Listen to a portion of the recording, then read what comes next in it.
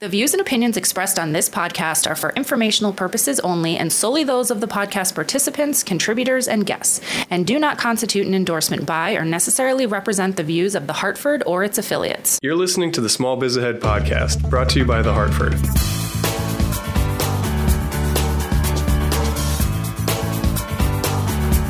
Hey everybody, this is Gene March with John A. DeConis, both from The Hartford, and welcome to The Hartford Small Business Podcast. We are really pleased to be here, and talking to you about all things, I think, today about keeping your business safe and healthy with our favorite guest here, Kavita Trivedi. Kavita is an epidemiologist, right? I always have a hard time pronouncing that, Kavita. Did I do that correctly? Yes, I'm an epidemiologist, yes. Mm-hmm. You've got your own consulting firm in the Bay Area, and you consult with companies big and small on basically how to keep their businesses safe and clean and hopefully in a good shape as we're bringing employees and customers back. Is that also a fair statement to say? Yes, correct. And just kind of providing education as the science changes around COVID. Yes. Good. And the website, by the way, is Trivedi Consults with an S on the end.com. But hey, look, let's get into some of the details. Both John and I have got a bunch of questions to hammer you with, Kavita, about because there is so much conflicting information and again, as business owners, we're trying to figure out how to do things the right way. And we also, at the same time, we don't want to overdo things. So let's start with John right now. John, I know you've got some burning questions that you want to ask Kavita. Go ahead, ask one. Yeah. So, Kavita, one, thank you for joining us again. It's great to talk to you. And I'm really happy with kind of where we landed last time. But where we started to kind of leave off before I talked too much and we ran out of time was kind of around the notion of testing en masse. And with the recent changes kind of from the CDC, encouraging folks to not necessarily get tested if they haven't been exposed or if they were asymptomatic or exposed to someone who was asymptomatic. I feel like it changed about 3 times in one day, or I could be misremembering. And then kind of re-encouraging that testing. I just wanted to kind of get a pulse check, especially as we think about bringing people back to work, as people start to kind of adapt to these more broad phases of reopening. How important is it to get tested right now? And if you have the time and capacity to do so, is there a shortage where we should really be kind of saving those for people who seem symptomatic and presumably positive? Should you kind of be doing such if you're not in a more severe kind of like risk scenario? What is that right now? And does the volume of testing kind of help us get to somewhere sooner the more we can learn? Sure. Yeah. Good questions. Firstly, I think everyone agrees, including public health and providers, that if you are symptomatic and you have symptoms that are consistent with COVID-19, which, that list of symptoms continues to grow. But if you have any of those symptoms, you should be tested. We also are having difficulty with false negatives. So let's say somebody goes in and gets tested who has symptoms consistent with COVID, yet the test is negative. The recommendation would still be for them to isolate themselves in order not to spread the infection to others. So diagnostic testing is of course highly recommended. I think where we start to get a little bit of disagreement is when we talk about screening larger populations, when we talk about testing prior to activities, right? So in terms of screening, so this would be something you might do for a school or something you might do for, a larger setting of people that are going to be interacting with each other. There is also now some consensus that in that setting, it makes sense to have a test, but to have a test that you get the results quickly. Right now, many of our PCR tests that are being run across the country are taking up to a week or longer to get results back. And that's just not really that helpful, right? So when you're talking about screening, you really want to look at what test is available in your area and how quickly you can get the results back. I think the other thing people are missing about these kind of screening tests is that just because you get tested doesn't mean that result holds for, a few weeks. That test is simply a data point for that period of time. So for the prior 2 weeks before you got that test, that test is then telling you if you potentially have the virus, whether it's via a PCR test or an antigen test. But that, just because you're negative on one day and then you go about living your life and doing things and exposing yourself to other people for the next 10 days, that test still doesn't hold up. And I think that is not quite understood, right? So that test is only valid for that moment when you receive the information. I think the other thing that we're seeing as well around testing is really understanding which test you're getting and how to interpret those results. And this is all, more complicated than your listeners probably want to hear about, but it is important to qualify, hey, I got a test and this was the test I got, so that the person on the other end can then interpret the positive or negative test results in an appropriate fashion. So, and I agree with you. I think the testing recommendations have changed. I think many of us in the medical field did not necessarily agree with some of the recommendations that came out of the CDC a few weeks ago. But I would say in general, diagnostic testing still recommended. That should be done through a healthcare provider. And even if those are negative, we would still consider symptoms that are consistent with COVID to equal isolation. And then secondly, if you're doing a screening test, just understanding that test has limitations, but also is just one data point in probably all the tests people will receive in the next year. Kavita, how accurate are these tests in the end? I mean, I hear so many different opinions as to their level of accuracy. And is there one test that's more accurate than another? Yeah.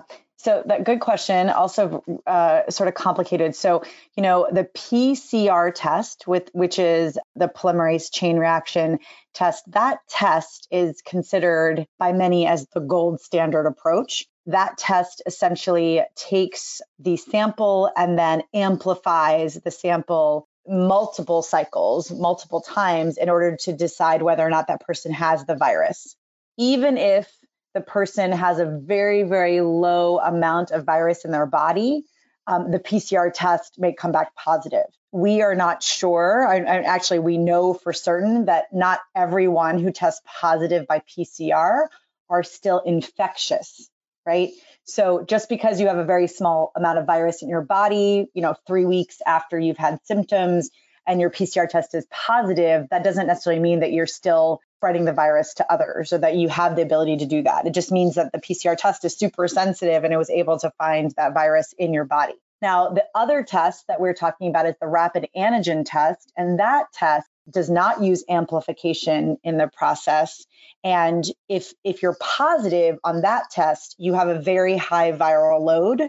And our interpretation of that means that you then are at a high likelihood of transmitting the virus. So what we are talking about in terms of screening tests is not using the PCR test, because we don't really want an overly sensitive test that identifies everybody with any amount of virus in their body. But we want to identify people that need to be isolated, which are people who have high viral loads. And so there is a lot of discussion about moving over to the rapid antigen test as a screening test, and then doing it more frequently, maybe every 3 days, so that the population you're trying to look at, you can quickly identify people that have a high viral load and take them out of circulation so that they don't transmit the disease to each other. Yeah, so I think there is a distinction between the two. And again, just because I hear this all the time, oh, I got a test, I'm negative. Well, which test did you get? And let's talk about what that really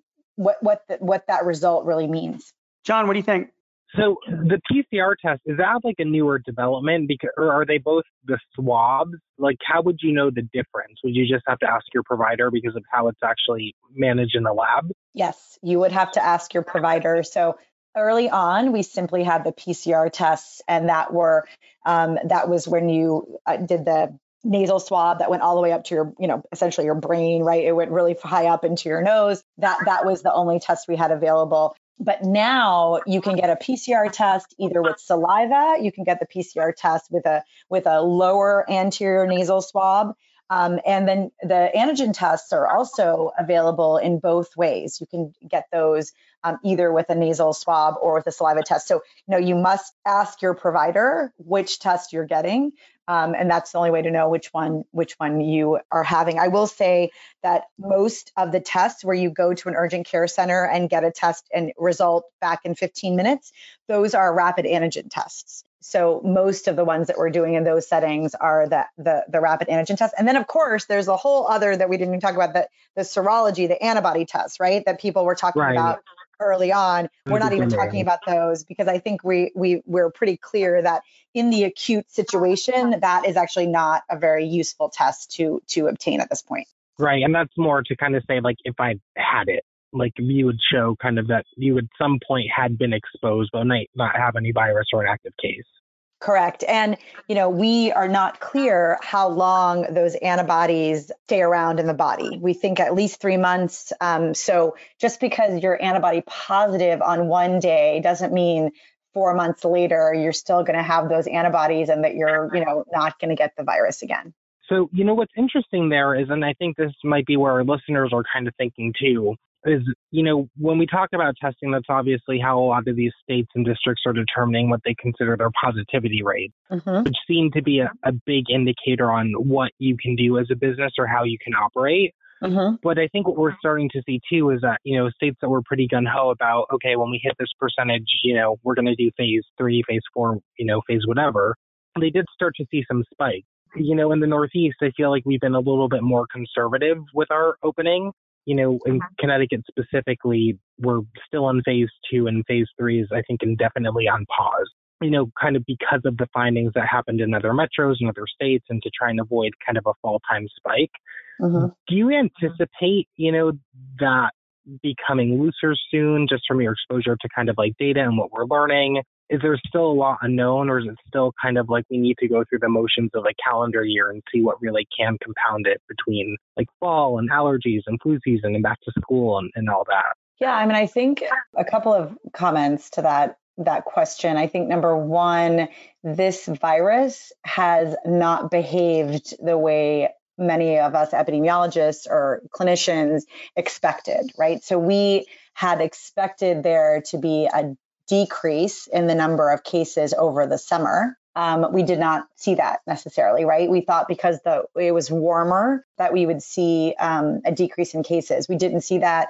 And in fact, we also did not expect to see children have this inflammatory syndrome. We didn't expect that. We, this virus, I think overall has behaved in a way that we had not expected. I think I may have talked about this before. I think the other thing about this virus that is really hard is that the spectrum of disease is so broad, right? Some people can have the virus and have zero symptoms, and other people have the virus and are in the ICU fighting for their life. So there are not many other pathogens or germs that cause this kind of spectrum of disease. So I think that is one thing. I know there's a lot of confusion in the public about, well, why are the recommendations changing? Well, because we just met the virus, in December and January, and we are learning as we go. We have predicted things, unfortunately, sometimes, in the wrong way. I think the other thing is that the infection prevention measures that are very clear to those of us that study this virus, such as wearing a face mask and physical distancing. I think those things we are now seeing some communities are just sick of it and not interested in continuing to engage in this way. So I think as we're seeing some communities get tired of the infection prevention measures. And, I think the implementation and behavior change piece is not a small thing to consider, right? For example, in the Bay Area right now, we're not only, wearing face masks, we're also dealing with poor air quality. So, I think as all these things get compounded, people get tired of living the way we're living. And so that's when you'll see spikes in infections, because people will say, I haven't seen this friend down the street. I just want to have a drink with them. We're not going to have a face mask. We're going to be inside the house. And that's when I think we're going to see more and more spikes occur. So to that, I would suggest really trying to continue the infection prevention measures that we are saying work. Time and time again, we are seeing that if people wear their face masks and are even exposed to people that are sick, they're not getting the illness. So we have some really wonderful case studies showing us that the face masks really work. And so I would just encourage our listeners to really consider persevering in their infection prevention, household protocols. And the more we do this collectively as a community, the more we keep one another safe and keep our economies open, which I know is, ultimately what people are really hoping to do, continue their livelihood. Kavita, let me ask you about cleaning surfaces as well. There are a lot of measures that are being recommended to businesses, schools as well, and other facilities. Wearing masks it's obviously you wear a mask, it helps to reduce the chance of the virus being spread. That's obvious. And obviously social distancing also helps that as well. But boy, I do get some pushback from some of my clients. They're like, I've got this person going around cleaning our surfaces. And like the minute one person touches it, particularly if that person might be infected with COVID, that's it. Does cleaning services really make a difference, or do you think that it's more for show than anything else? Yeah. So I got to give a shout out there. I was the store Ulta. I had to stop in there the other day, and they were the first national chain, because I've been really trying to stay home, but I had to pick something up. It was incredible how they were rinsing and washing, they had the plexiglass up at the counter and the credit card machines and the surface. So they'd only let one person up at the counter at a time, would come out, wipe everything down with, what smelled like a pneumonia-based cleaner, and then go back and invite you up and then do the same thing. And it took a little while, but it was impressive to see the attention to detail. So first of all, I think if you're going to go to that level of diligence, John, I think that would actually have an impact, But now I'm talking about I was at a client yesterday, and they're like a distributor of machine parts. So, they're not, and there's people all over the place, working and going here and there. And so they don't have the time to sit there and follow all the employees around and wipe, spray disinfectant right behind them. So when I just had the owner ask me, he said, this is crazy. We could clean this place once a day or twice a day, but is that even really making a difference here? Or are we wasting our time? So I think, again, this is where we kind of messed up with public health a little bit in the beginning. The focus in the very beginning, I think, was don't wear the face masks and clean surfaces, right? That was initially kind of what we initially heard. Like your shopping bags, I would get a delivery from Instacart, and we're sitting there you're wiping down our shopping bags for an hour, right? Which now nobody seems to be doing. Although it is still a viable theory on how you can get sick, we know now that the person-to-person transmission, the transmission between adult to another adult, that is more of a concern, right? That is where we are having outbreaks occur. So, although the surface transmission, like I said, in theory, it makes sense, right? Like you are sick, you cough on something, you cough on your hand, you touch a surface, then somebody else comes by, let's say in that factory that you were in, Gene, and then another worker happens to touch that exact surface, maybe within 15 minutes, the virus happens to get on their hand, then they have to touch their eyes, their nose, their mouth for it to actually enter their, there are many steps that need to occur for that transmission to happen. Whereas let's say two of the workers in the break room eating lunch, sitting near each other, that's a much more viable transmission story, right? Like they're talking, but droplets are flying between them, even just in talking, and that's how they get infected. So I think the focus really needs to be back on person-to-person transmission, wearing the face masks, and physical distancing, as you already stated. I think cleaning surfaces is certainly a good practice, but does not need to be the main focus. I think things like making sure workers don't come into the office sick with symptoms, so having a really non-punitive sick leave policy in these times is really important. I think making sure you have a good screening protocol in place, whether that's electronic or maybe even a paper form they have to fill out before they come in, so they're attesting to their lack of symptoms. I think those things, and also then, of course, within the workspace, wearing a face mask all the time, especially if you're indoors, and physically distancing. And then, I make fun of the two workers sitting in the break room having lunch, but that's a real issue. We've had outbreaks in hospitals, right? Where people are taking care of COVID patients because they're sitting in a break room having a pizza party, 17 people get sick. So like those things I would rather companies focus on as opposed to the cleaning and disinfection. I want them to clean. I want them to use a disinfectant from the EPA list that is active against coronavirus and active against this coronavirus. But I'm not sure that I need them to be cleaning all the time in the space. I'd rather them focus on the other things that we just talked about: screening protocols, a non-punitive sick leave policy, and where do people take their masks off safely and have lunch, have snacks. I think those things are actually going to be more effective than worrying about cleaning the premises, often. Got it. Now, Kavita, you live in the Bay Area, correct? So have you, are restaurants allowed to serve indoors yet in your area?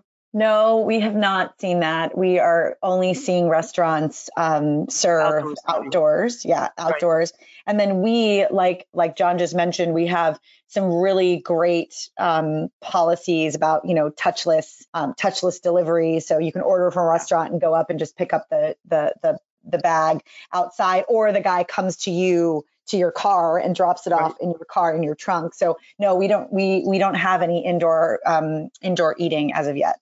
So the reason why I asked that is that in Philadelphia, they just opened up to 25% capacity. And in Pennsylvania now it's 50% capacity. Hopefully Philadelphia will make its way up. So at some point, the Bay Area where you live, restaurants are going to be allowed to let people sit indoors. And it's probably going to start out at the 25% capacity, right? When that happens, will you eat inside of a restaurant? I will not. I'll tell you, in the last 6 months, has it been 6 months since March? We have not gone inside anyone else's home. We have only interacted with people outdoors. We have had meals with other families outdoors, but we sit like 10 feet apart when we have the meals. So no, I'm not going to feel comfortable going inside a restaurant here, especially as, if transmission rates continue to stay as high as they are, or even continue to go up, I will not take that risk. At what point do you think you will feel comfortable? And I ask this because, we have a lot of people that own restaurants and retail stores that listen to this podcast. So when will you be comfortable to go into a restaurant? I think that's an interesting question. I will say CDC came out with a study just this week, just yesterday, I believe, where they looked at like 500 patients, COVID positive people in the past few weeks, and a large majority of them had eaten indoors. And so that was the number one risk factor that the people that were positive had endorsed kind of across the board. So I will continue to support our local restaurants by ordering takeout. We order takeout at least a couple of times a week just for that purpose, just to make sure that we're supporting the local economy. And I do take note of when I go pick up, just as John just mentioned, like I take note of what infection prevention measures are in place at the restaurant that make me feel comfortable with going back again. But I may consider eating outside if I feel like the tables are sufficiently, distanced at some point. But it really will depend on transmission rates, and also, I think also when and if a vaccine does come out, and I know a majority of people have gotten it in the community, I think that would be the time that I would really feel comfortable going into a restaurant and eating without a mask on. Fair enough. John, what do you got? Anything else? Well, it's interesting. There was actually the comment on the vaccine. So obviously that's a hot topic right now, and people talking about, one, if this is a vaccinatable, is that a word? Disease. And then two, if it's something that, we can expect to see this year, next year, even as soon as, they're saying kind of before November, and kind of a range of opinions and debate on if we see something that fast, if it would have had the time to go through like the proper channels of testing to really explore its safety, to understand its long-term impact. Like, do you have any thoughts there, just as someone who's closer to that type of work? Yeah, definitely. So, yes, a lot of discussion about vaccines. We have at this point, I believe eight companies that have vaccine trials in the phase 3, in that realm. We need to go through the phase 3 trials in order to be sure that the vaccine is both safe and efficacious. These vaccines and the data safety kind of monitoring boards that the data has to go through, these are boards that have been in place for, decades. They have algorithms and protocols for how they deal with adverse events that may be due to the vaccine. So I think that I don't see how that process can be sped up. And I don't see how those data safety monitoring boards pressured in any way to show that the data is, more positive than it actually is. So I highly doubt there will be a vaccine available before November. But I will remain very interested in what the data out of these vaccine trials shows us. And, if they enroll the 30,000 patients and the majority of patients after a few months still don't have any side effects, the ones that receive the vaccine itself, that will be very promising and very positive. So I think the other thing to note is that, these vaccine trials need to go on for some time to enroll all the patients, but also to see if there are any longer term side effects from the vaccine itself. So, I'm really excited. I think that the data we have coming out so far has been quite positive out of the phase 1, phase 2 trials for these vaccines. So I'm cautiously optimistic, I would say, but I also will be very interested in reading the safety data that comes out of the trials. And I really hope, it's exciting to have all this attention on a vaccine because we've never had this much attention in our lifetimes on the development of a vaccine. But I really hope that folks are swayed into taking it, because if we make a vaccine that is safe and efficacious, and then the majority of the population is too worried to actually take it, well, then that's actually not going to help us in getting back to, pre-pandemic ways. So I hope people are open to taking it if the medical community can show that it is indeed safe and efficacious. Just as kind of a follow-up there too, I know there's also been talks about like therapeutics, right? It's not pure vaccines, but things that might reduce your risk or, be effective if you do catch it. There's been a lot of interest now in kind of HIV medicine and things like PrEP, right? So I think of what's been in kind of some of the medical journals around like Truvada, or I'm going to say this wrong, but Remdesivir, yeah. Mm-hmm. Remdesivir, yeah. And those seem to be showing some promising kind of correlations to lack of either impact of the disease or ability to contract. But do you think we might be in a situation where it is something that there's more of a consumer therapeutic before a true vaccine, or is everything kind of up in the air right now? No, we have made a lot of strides just in the last 6 months around therapeutics. Something that I may have mentioned on the last podcast is that, we have approximately 4,000 papers published on COVID-19 every week. And the majority of funding that is happening right now for researchers across the country is funding towards COVID-19.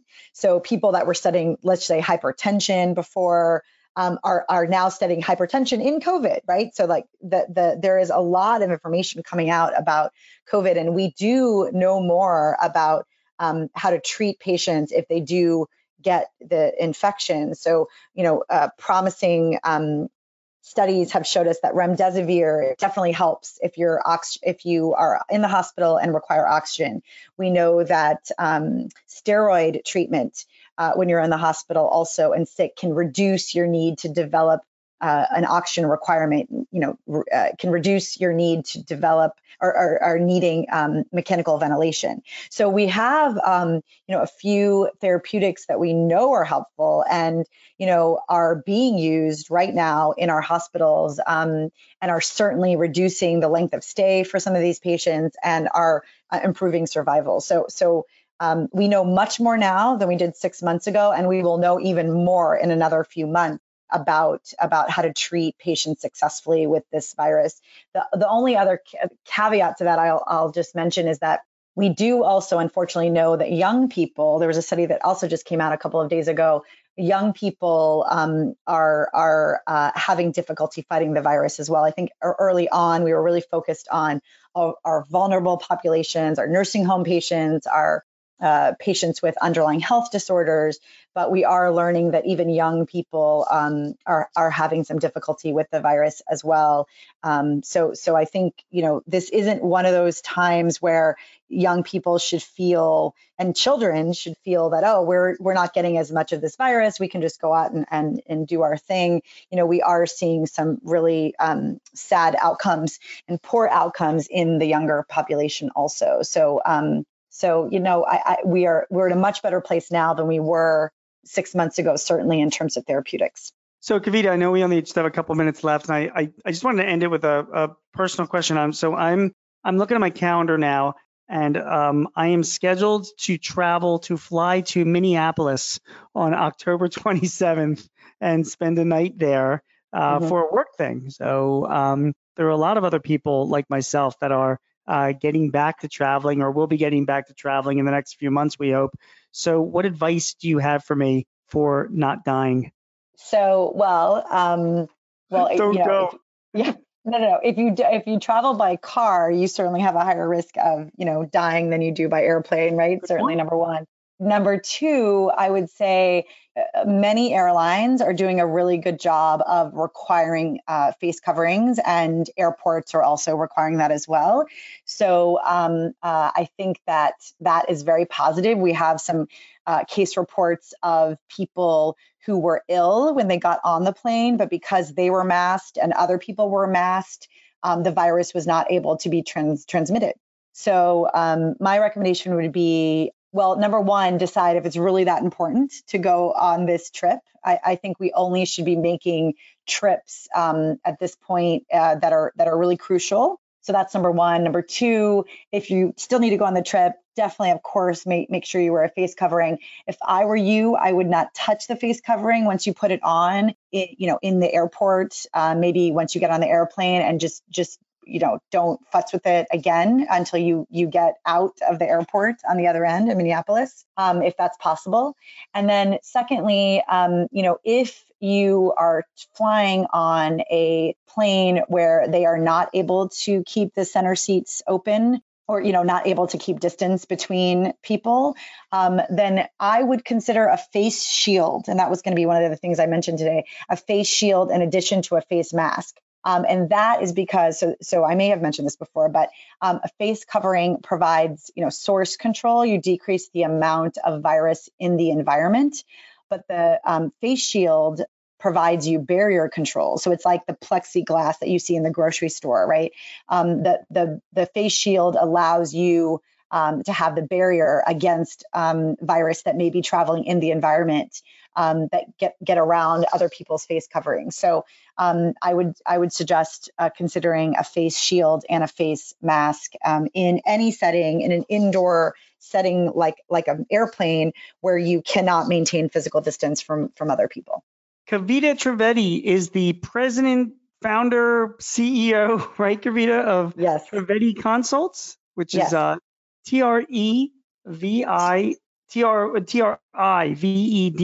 consults with an S.com. This has been a great conversation. If you're looking for help in getting some advice and consulting work to make your business safe and healthy for your workers and your employees and your customers, Kavita is definitely a great person to speak to. John, thank you. This is my co-host who was checking in by phone, made this conversation really good, and we appreciate, Kavita, all of your time and the answers to our question. For more information and advice on running your business, please visit us at the Hartford Small Biz Ahead website. Thank you, everyone, for listening to this podcast, and we look forward to joining you on our next segment. Take care.